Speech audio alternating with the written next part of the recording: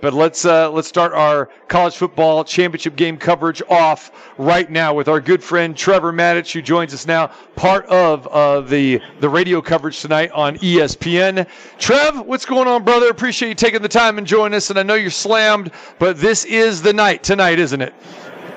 Yep, TC, this is it, man. This is the pinnacle. And after the best pair of semifinals ever in the college football playoff history, I can't wait to see what's going to happen tonight. All right, Trevor. So we've talked a lot about this leading up to it. Do you think that this game can live up to the two great semifinal games that we witnessed last weekend? Can it happen tonight?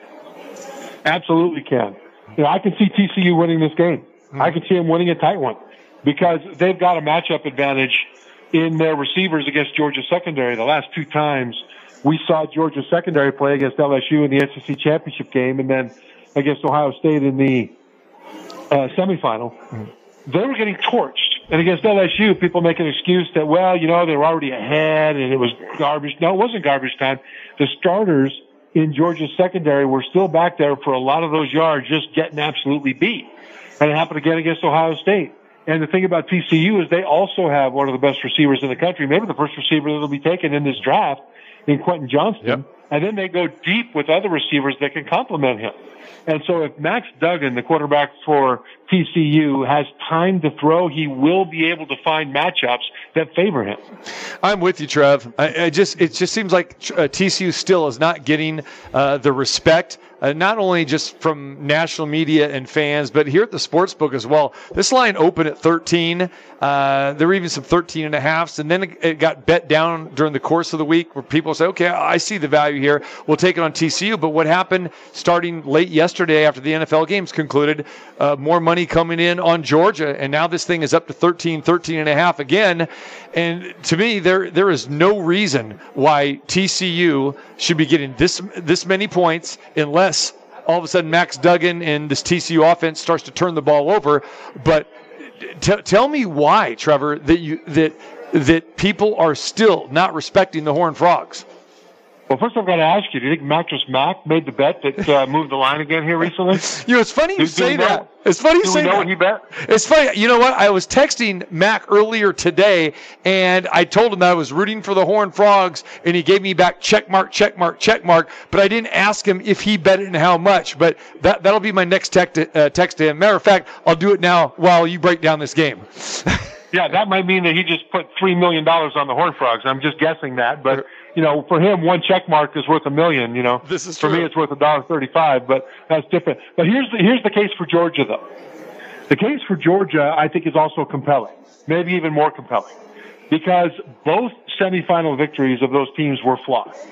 For TCU, it was flawed because they won the game by 6 points. They played one of the best games of the season, but Michigan absolutely melted down.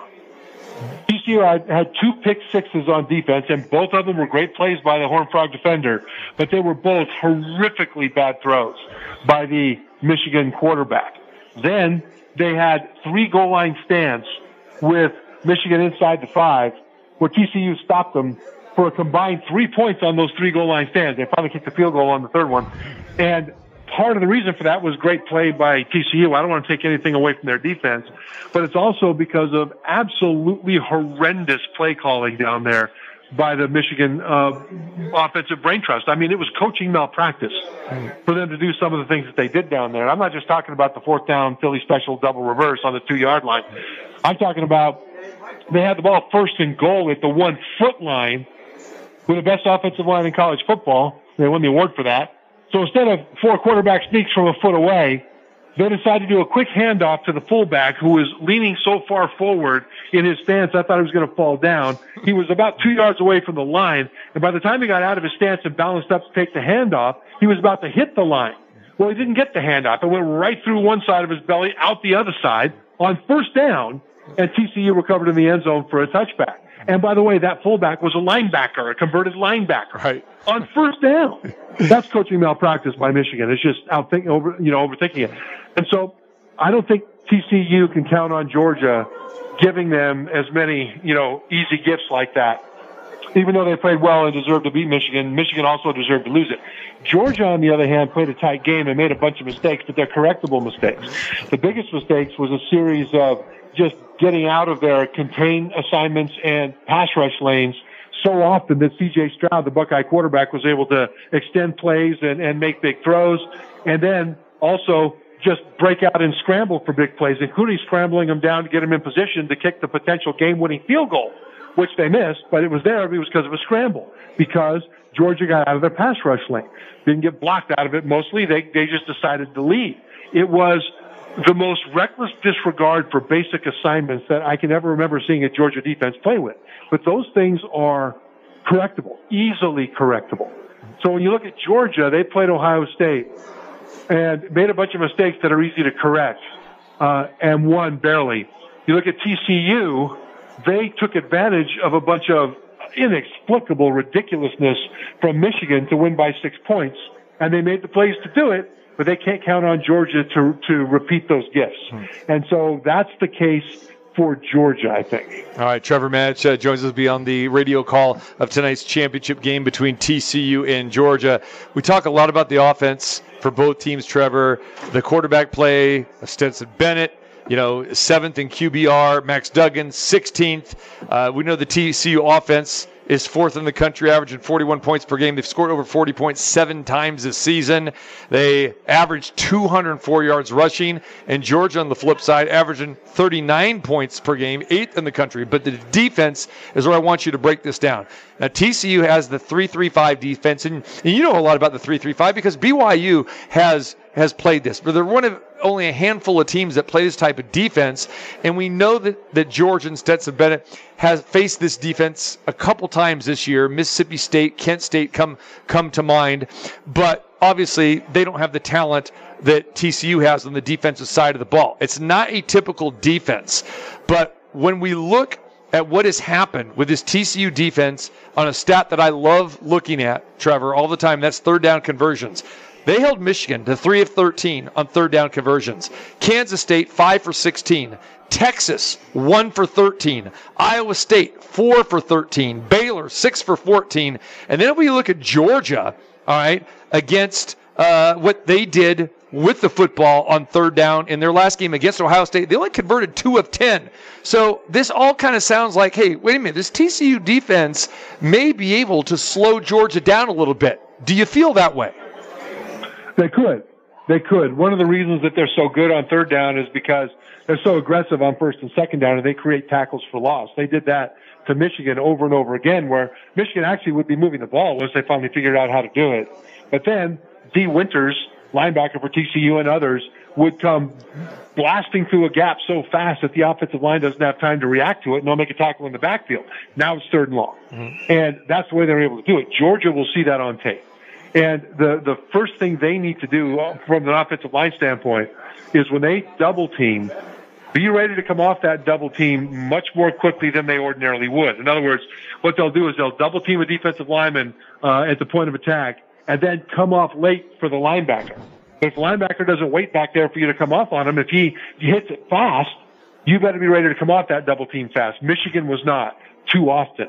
And that's one of the reasons that TCU was so successful at forcing third and long, at forcing them into punt situations. So I think Georgia's going to learn from that.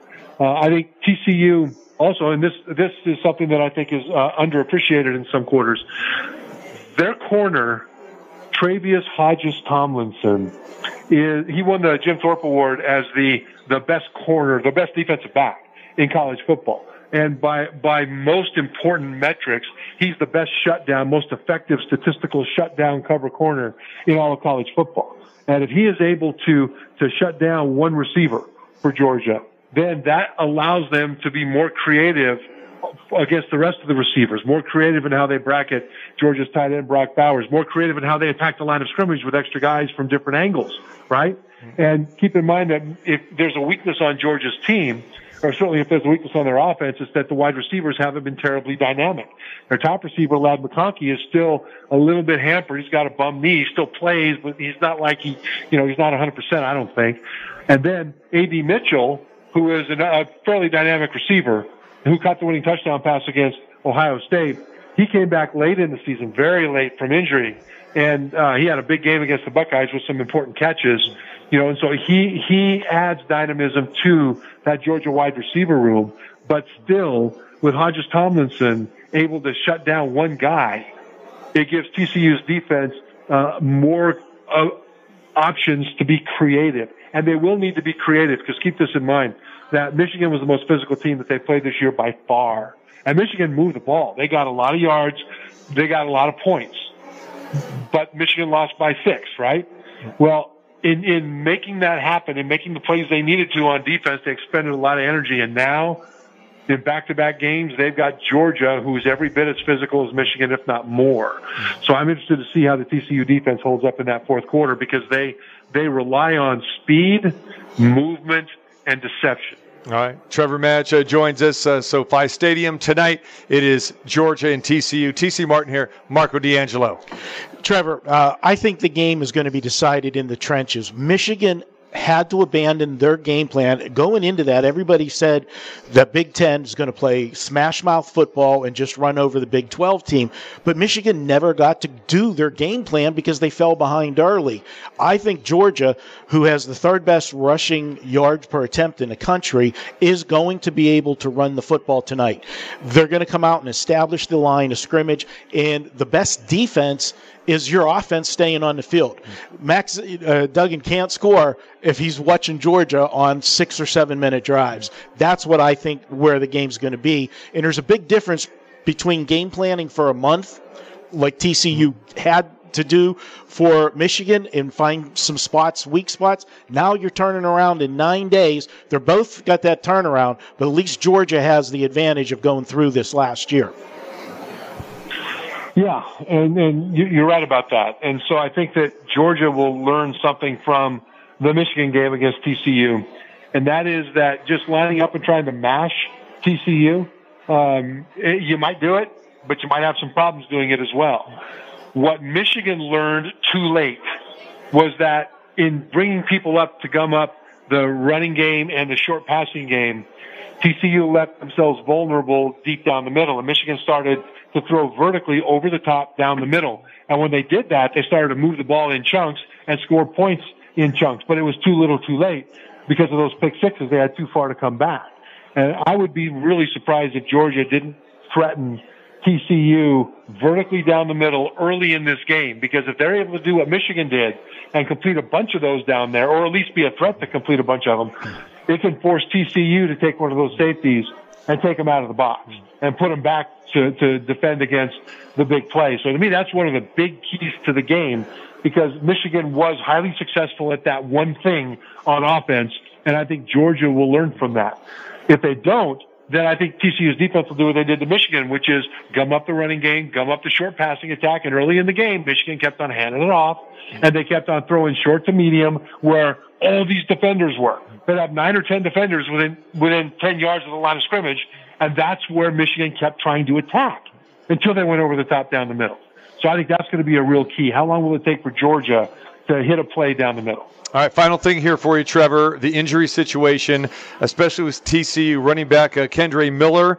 He had to exit that game, last week against Michigan. Then you got Darnell Washington, the tight end for Georgia. What are you hearing as far as the status of those two players and anybody else?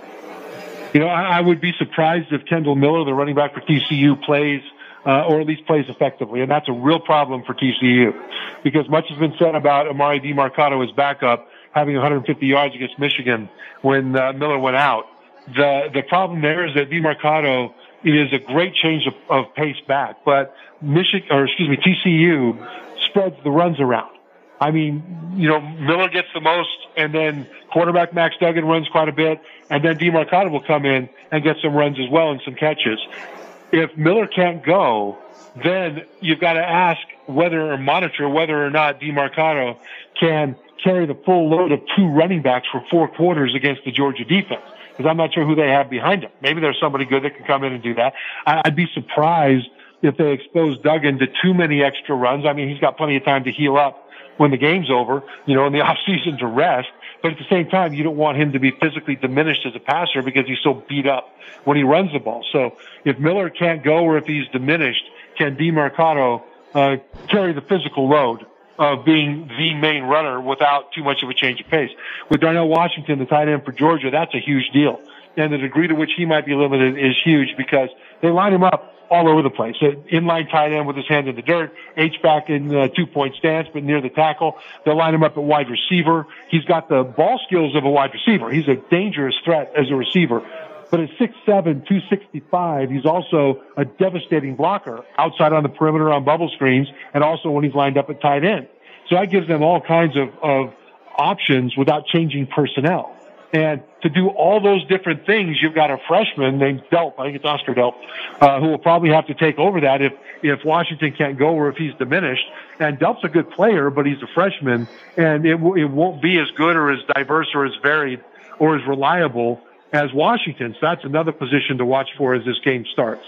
Kendre Miller, 1,399 yards, 17 touchdowns for TCU this year, has carried the ball 224 times, and again, very limited in that first game in the semifinal against Michigan, where he only had 8 carries, but he had 57 yards. So it'll be interesting to see if he can go, and if he can't go, it could be a little bit of an uphill battle. And then, like Trevor said, more DeMarcado, the backup, and Max Duggan to carry the load there as far as running the football. Trev, we'll let you get back to work. We appreciate you taking the time, brother. Really appreciate it. Enjoy the call tonight. Have a great time, and we'll catch up with you in the next couple days.